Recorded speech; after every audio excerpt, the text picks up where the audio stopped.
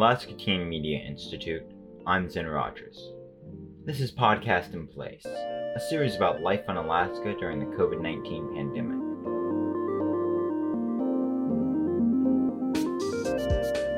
As we all know, life during this pandemic has weighed heavily on our individual and collective mental health. For youth, things like isolation, anxiety, and grief have added to an already increasing list of risk factors. And Alaska has long since had some of the highest adolescent suicide rates in the country. So for this episode, we're going to talk about suicide prevention. Our guest is Leah Van Kirk, the Suicide Prevention Program Coordinator for the Alaska Department of Health and Social Services. In her early career, she worked in the field of education, then spent 12 years in social work and child protective services. During this time, she says she saw adults and youth who died by suicide. She learned that with prevention and early intervention, negative health outcomes can be reduced.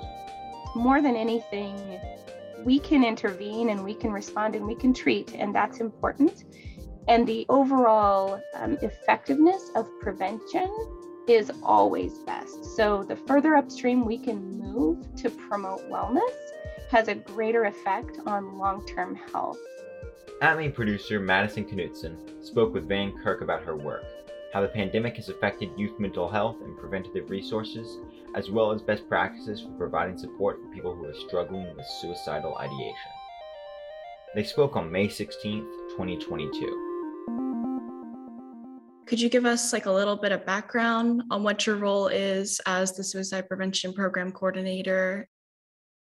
When we think about suicide prevention, we know that it's a public health concern, and we know that in Alaska, suicide is one of the leading causes of death. And so it's really important that from a statewide and a systems perspective, that we look at preventing suicide. We look at intervention and postvention so that we can address the public health issue in our state. And so my role is about engaging partners and identifying best practices in prevention, intervention, and postvention, and then making sure that we have a system that responds to the need to help prevent suicide.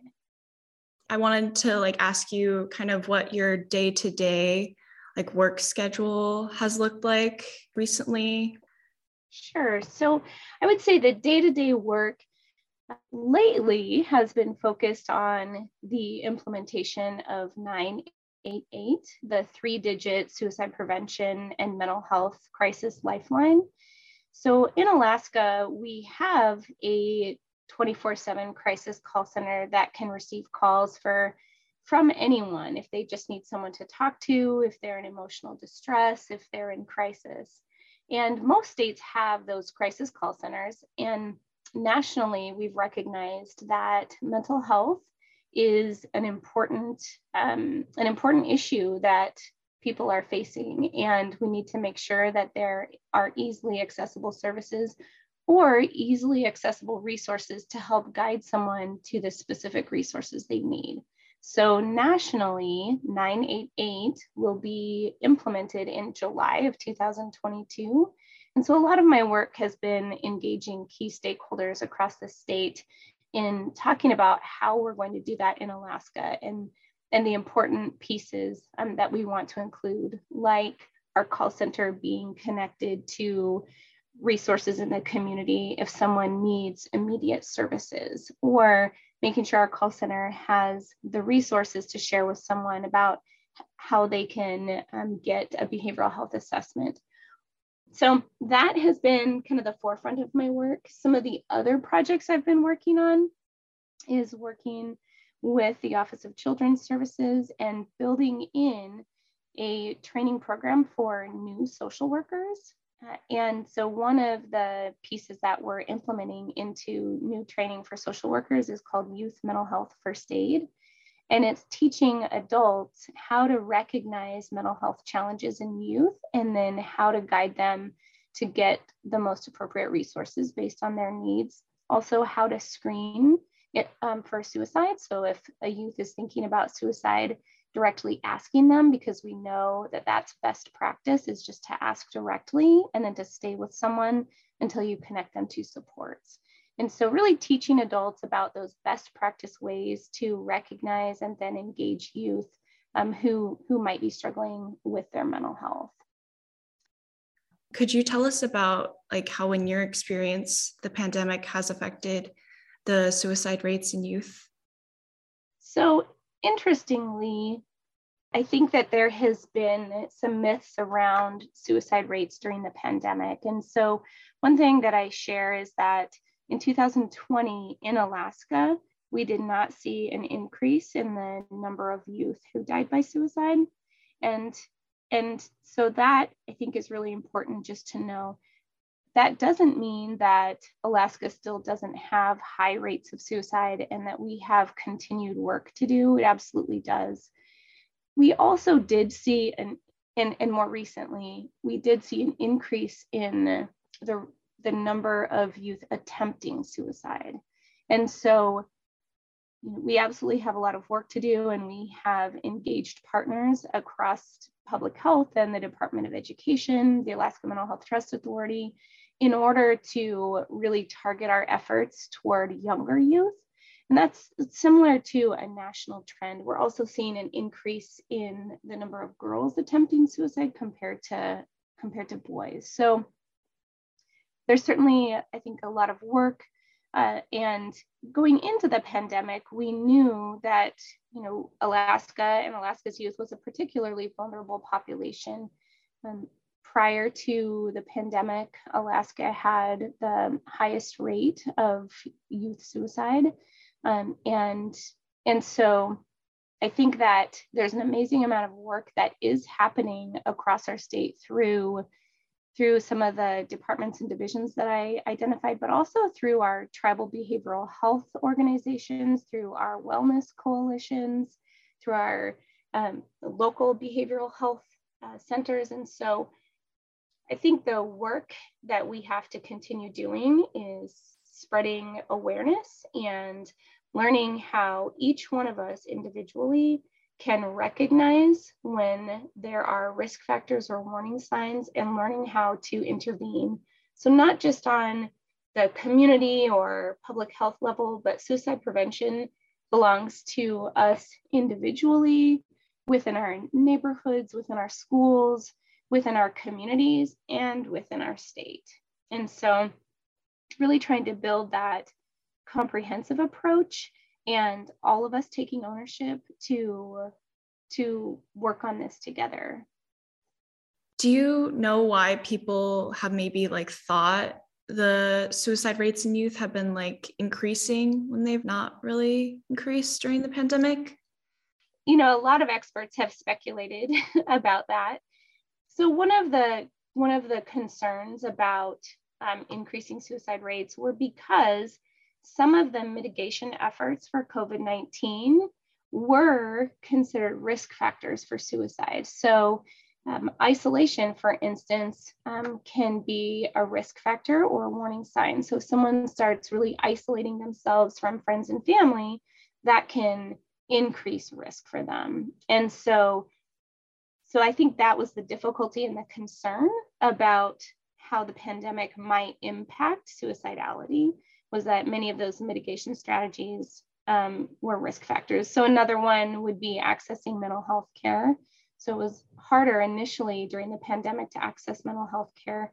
The amazing thing that's come out of that is that I think we've really increased our telehealth capacity because of that. And so that has been a benefit. Another thing we know that happened during the pandemic is that people were utilizing substances more than they were prior to the pandemic. And so increased substance use can also be a risk factor for suicide. So many of the impacts of the pandemic actually created additional risk factors. And so there was concern that that would result in a higher number of suicides. And so it didn't for 2020. We're still waiting on our 2021 data, but it doesn't look like at this point that we've had a significant increase. But like I said, we're waiting on the finalization of that data from 2021. Like I said, we do see an increase in the youth suicide attempts. And so and specifically that 11 to 14-year-old age group. So really making sure that our prevention efforts are targeting younger youth, so youth in middle schools, and really talking about what young people can do and what families can do, and breaking down that stigma and talking about our mental health, recognizing that mental health challenges are real, they're common, they're treatable, and that it's okay to ask for help. And I think I want to highlight something really amazing about our youth and young adults today. And that is, I believe they have really broken down so much stigma related to talking about mental health, because we know our youth and young adults are experiencing challenges with their mental health related to COVID, and even prior to that with the high utilization of social media and how that impacts people.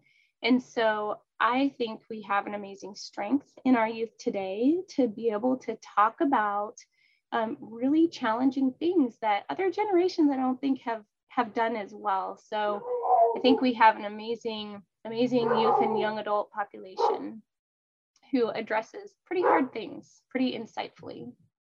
Absolutely.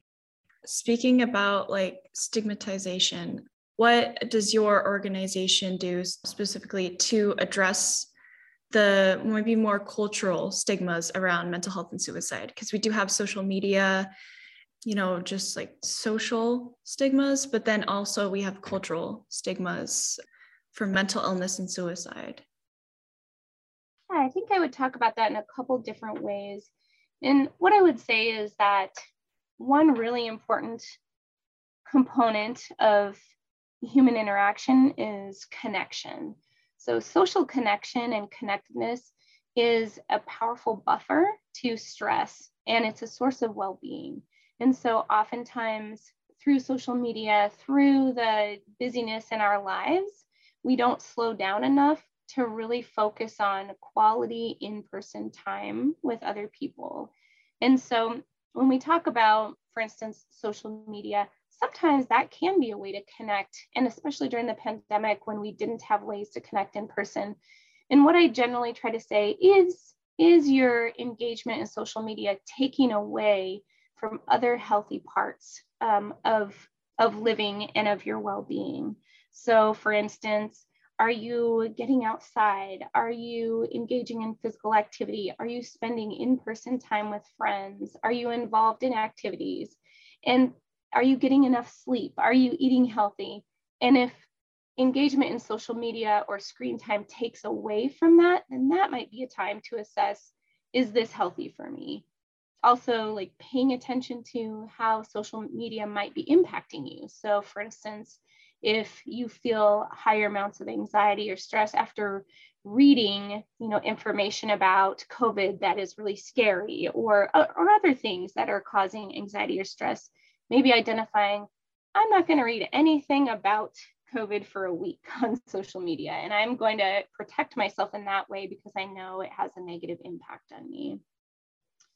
Then I think the second thing that you asked was stigma surrounding culture and suicide. And what I think is really important is that risk factors are really based on things that have impacted a person. And so Alaska Native culture is beautiful and healthy and connected to land and so grounded in spirituality. And culture is protective. Being connected to one's culture is a protective factor. And I agree with you, there is stigma. So Dr. Cody Chip, actually from ANTHC, I think said this beautifully and helped me learn how to say this, which is risk factors for suicide are because of many things. For instance, social determinants of health, health equity, and access to services when you need it. And so I think that what's really important is that we really focus on risk factors and not identifying things like someone's race or gender. We know there are risk factors that impact those things, but really identifying what's protective and what can be addressed and what resources there are helps reduce that stigma. Yeah. Well, thank you for educating me on that. And then you mentioned social media and how that can like really lead people to exhibit like risk factors.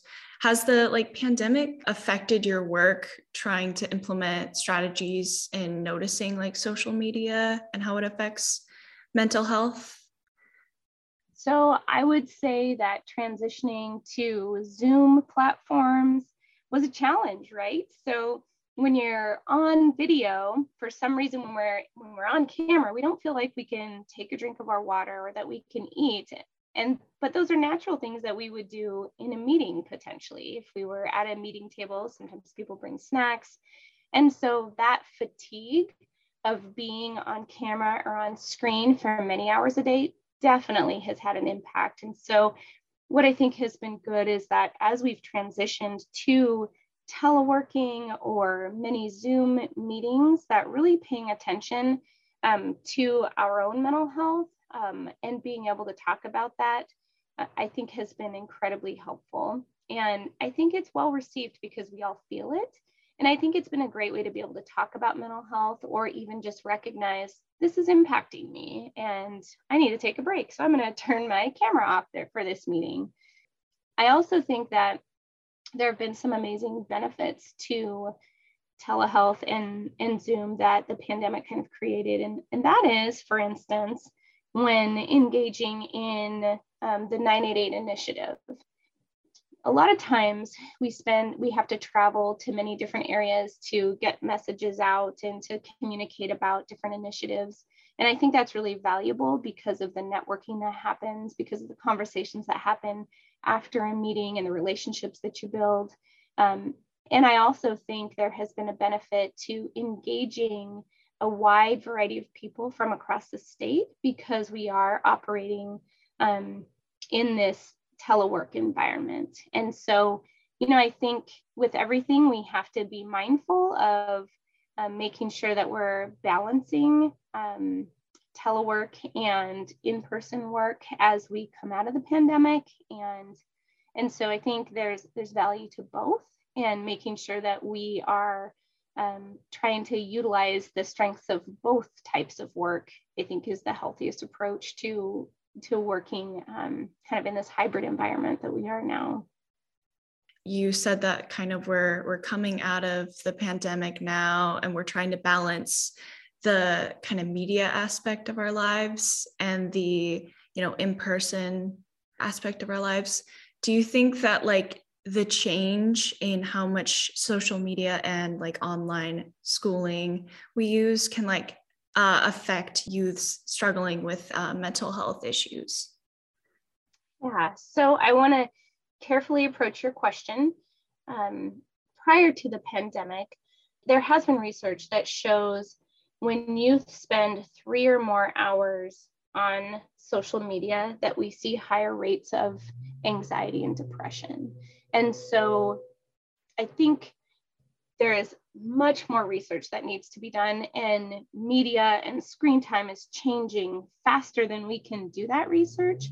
But I think what suicide prevention experts have been able to say is when screen time or social media takes away from the other healthy things that we know are good for us, then that's where we see some of the impacts of social media. So we know that a protective factor for youth suicide is problem-solving skills. Well, how do we develop problem-solving skills? We develop that through interactions with friends, with family, with our youth groups, with our engagement in other activities and interacting with people, and having healthy adults around us to help teach, right? And so if you're decreasing that amount of in-person contact and interaction, you're not building some of the really important protective factors that you need to promote your own well-being. And so, it's really, I think, about balance. And then additionally, we also know that oftentimes on social media, there can be things like bullying, and then also it can impact self-esteem, and especially girls. And right now, what we have seen is an increase in suicide attempts, mostly by girls. And so I have actually met with some high school students from West High School. They were part of a presentation that I did. And they were amazing and really talked about all of the things that research has indicated about some of the negative impacts, some of the positive impacts, and really understanding that what we see on social media is a picture. It's not a holistic picture of someone's life or their personality or their strengths or their challenges. And so oftentimes that can be deceiving, and youth can feel like, oh, I should be like that, or I'm not as good as them. And so really making sure that if that's impacting you as a youth or a young adult or even an adult, that we manage that and step away from that and engage in real life interaction with people, because that's so important in the development of our self-esteem, in feeling good and confident about who we are, and just promoting that that wellness and stable mental health. And so, I think social media is very valuable to youth as well. And I have seen young adults tell me things like, I have managed my apps on my phone. I'm, putting my phone on Do Not Disturb before I go to sleep or at 7 p.m. I'm making sure that when my friends, come over, we're putting our phones down if we're at the table having dinner. And so I think it's really amazing because our youth and young adults are identifying strategies to help manage this. And when youth and young adults implement those things because they understand their importance, we see them being healthy and really modeling for others what they can do to address the impact of social media in their lives.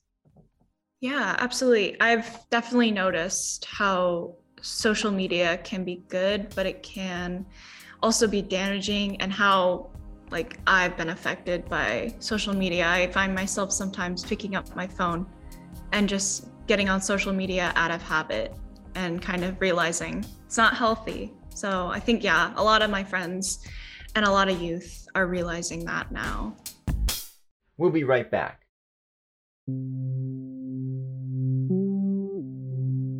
If you or someone you know is struggling with their mental health, you can call the Alaska Care Line.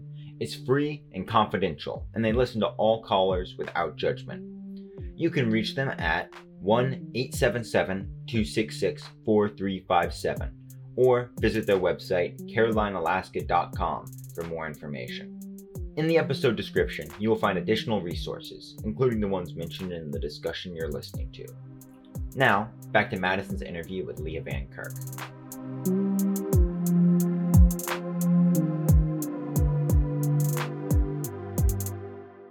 Do you have any stories that represent youth suicide in Alaska during the pandemic? Rather than sharing one story, this is what I would share, that there is hope, and that if someone is thinking about suicide, that doesn't mean that we can't intervene and connect them to resources that will help them. There's definitely, I think, several myths around suicide, and that is if somebody is thinking about dying by suicide, that's what they're going to do. And what we know is that 9 out of 10 people who do attempt suicide and survive go on to live. And that is really powerful and really important, and I think instills hope. And our work and our efforts to recognize suicidality in our friends, in our family, and to connect them to the resources they need will make a difference. And so what I try to share in all of my messaging when I talk about suicide prevention is that individually and collaboratively together, we can make a difference, but it's not intuitive. We don't naturally know what to do. And so learning about how to recognize signs or risk factors or warning signs is important. Knowing what to do and feeling confident about what to do. If you are talking to a friend and need to ask them and they respond yes, knowing what to do and feeling okay about that is important. And then last but not least, I would say one really important thing that is not intuitive, that we know saves lives, is protecting our homes and making our homes safe when someone might be experiencing mental health challenges. And that is making sure there aren't any accessible means. So for instance, if there are firearms in a home and someone is struggling with mental health, or maybe even just struggling with a relationship breakup and they're really struggling to cope, or anxiety, or some other really significant mental health concerns, what research shows us is it's best practice to temporarily remove firearms from the home and store them somewhere else. Because what we know is oftentimes when someone is contemplating suicide, it's very short term from the time they make a decision to attempt suicide and to when they actually act. And so putting that time between someone and a means can save a life. And so, for instance, what that means individually is that if someone comes to me, say my friend comes to me and says, you know, my daughter is really struggling with a breakup right now, and she won't get out of bed, she's not hanging out with friends, I'm really concerned about her, then it's my role, because of what I know and what I've learned about suicide prevention, to say, that sounds really hard. And I know one thing that can help protect your family and her right now is that if you store any firearms out of your home while she's getting through this time. And that's not intuitive for us to say to each other, even in some of our closest friendships. And I'll always remember the words of a high school student when someone asked her, like, are you afraid that somebody's going to be mad at you because you shared that they're at risk with an adult that could help them? And she said, I would rather see my friend tomorrow. And so that motivates me to make sure that I address risk. And so, having the courage to say some things sometimes that might be uncomfortable or feel challenging to support each other is absolutely the place where we can come together and do that. And I share that example because most of the people who die by suicide use a firearm, and when we can encourage each other to remove firearms from a home if there's a time of risk or mental health challenge, that decreases the likeliness of someone dying by suicide. So I hope that's helpful. Yes, it definitely is helpful. Thank you for sharing that. That certainly is something I may not have thought of, and I'm glad you shared it so that other people can know as well. Do you have any first steps someone who's personally experiencing suicidal ideation should take to prevent anything from happening, or at least get help?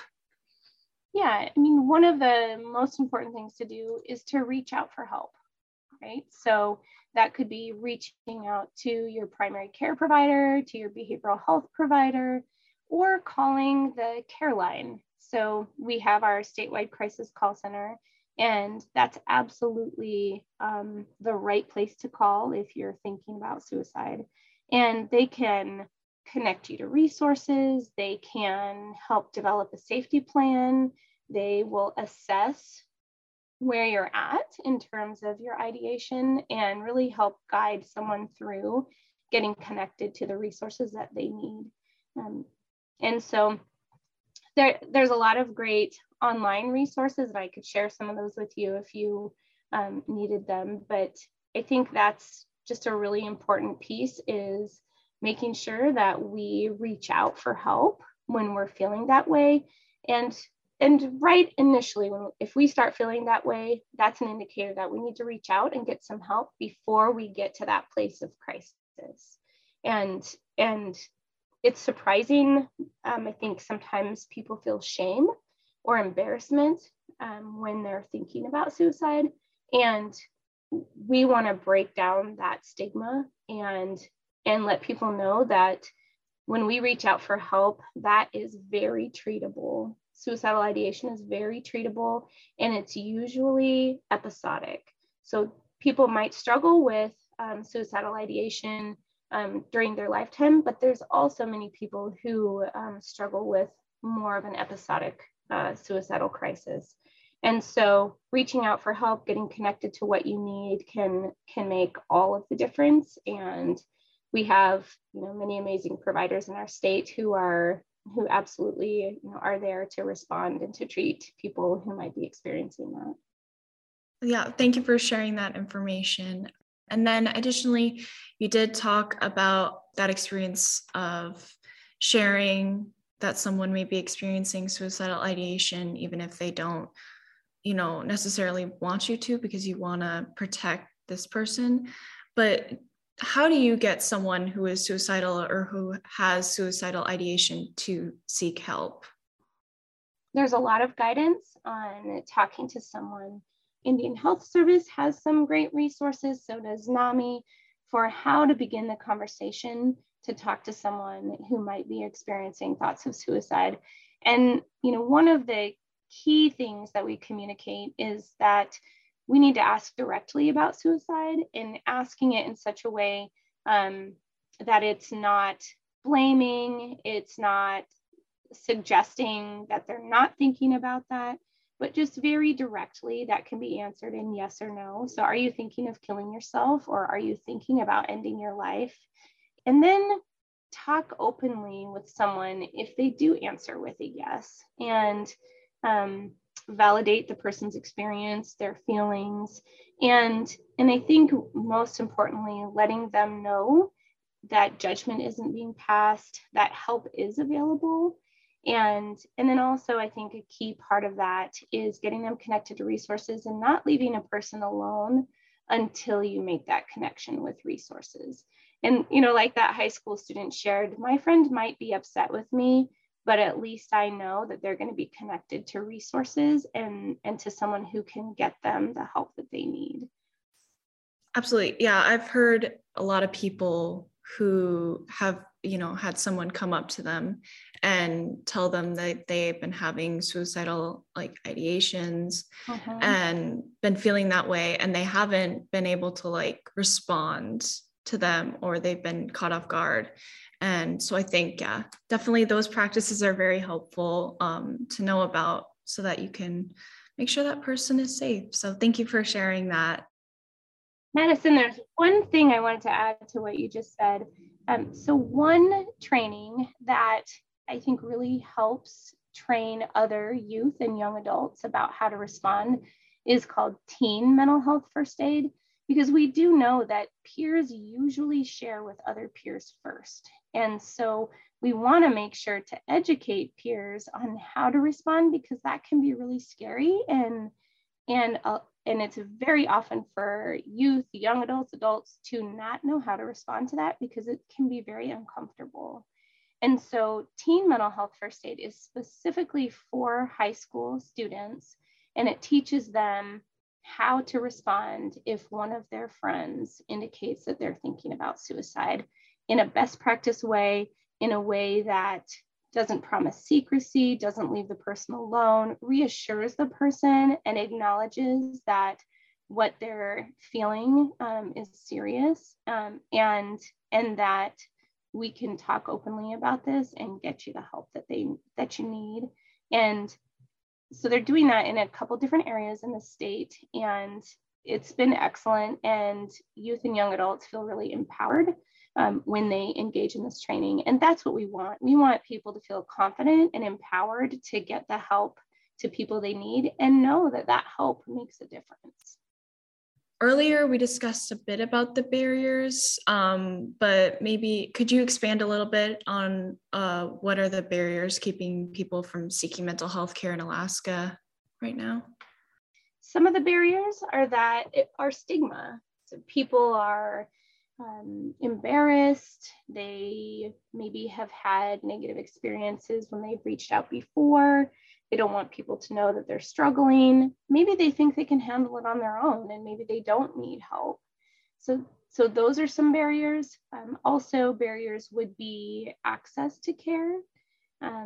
barriers could also be a high amount, maybe a long wait time. So sometimes mental health providers in different areas of the state might not have availability. There might be wait lists.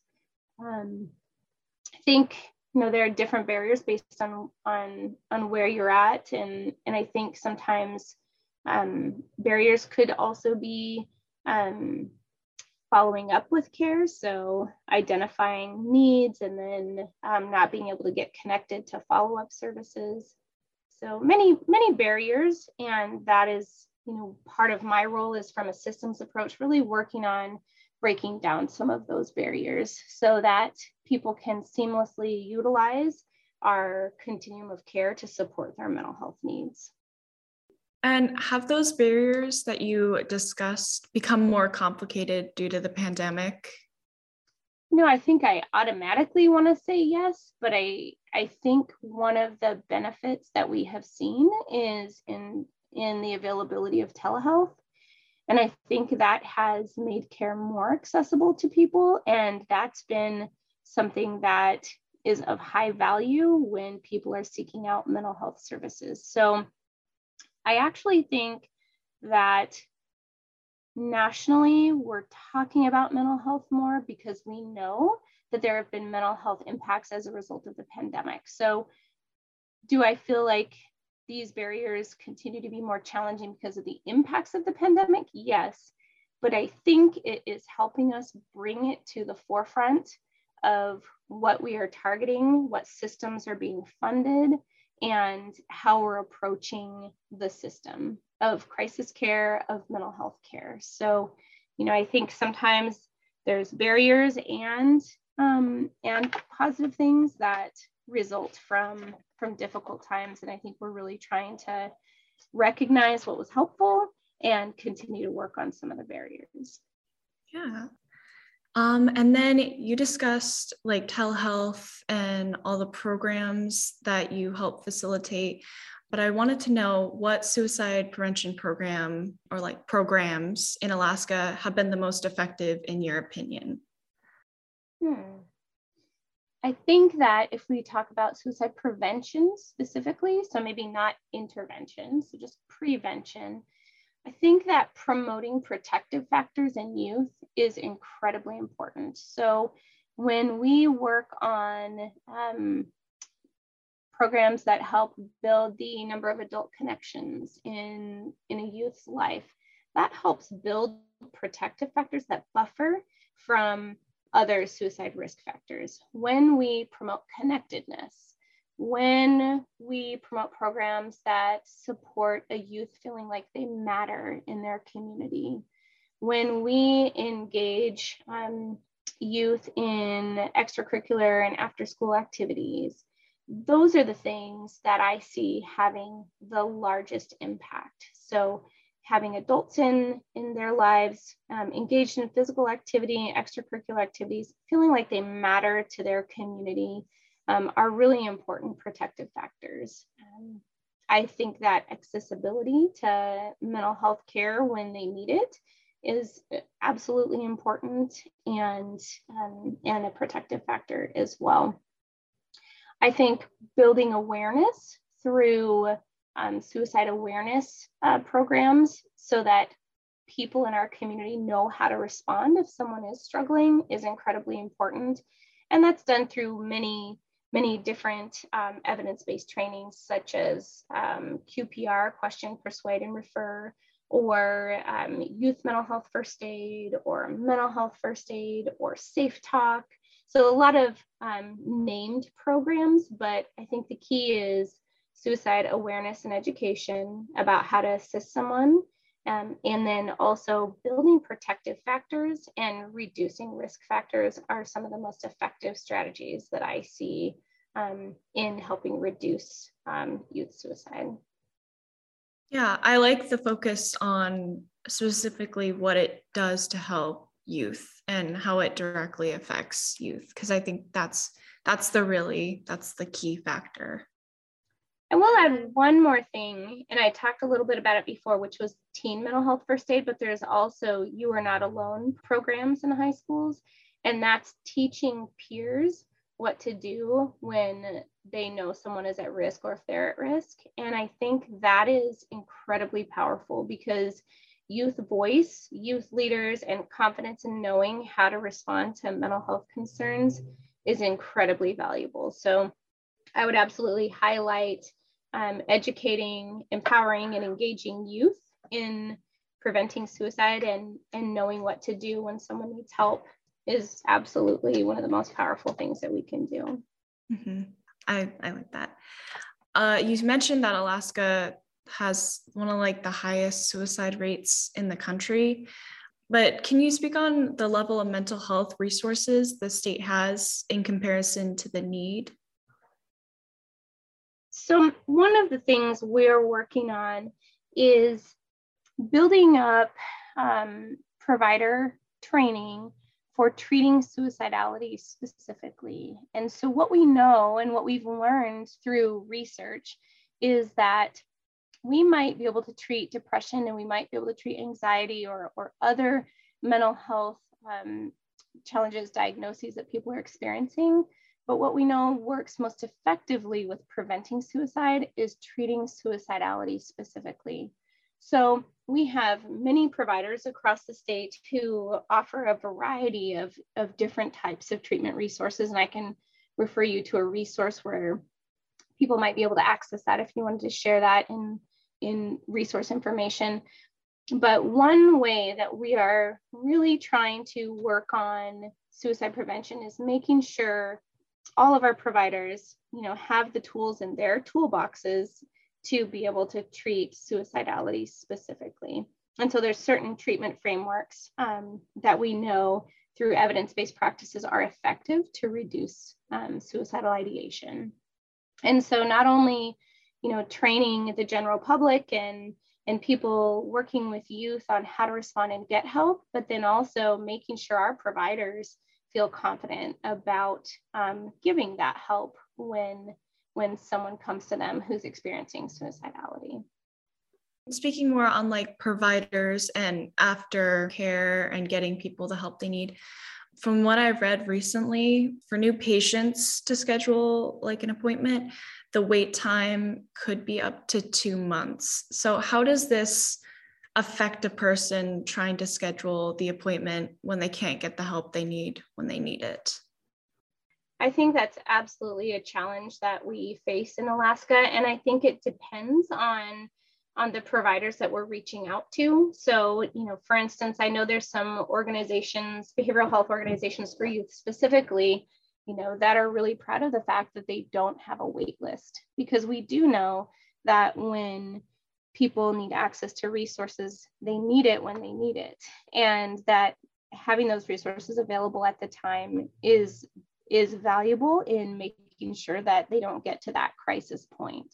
So, I think around the state, there's different areas and different resources. There may be wait lists in some areas and some areas not. And what I would say is that I do know that some organizations offer checking in with someone while they're on a wait list.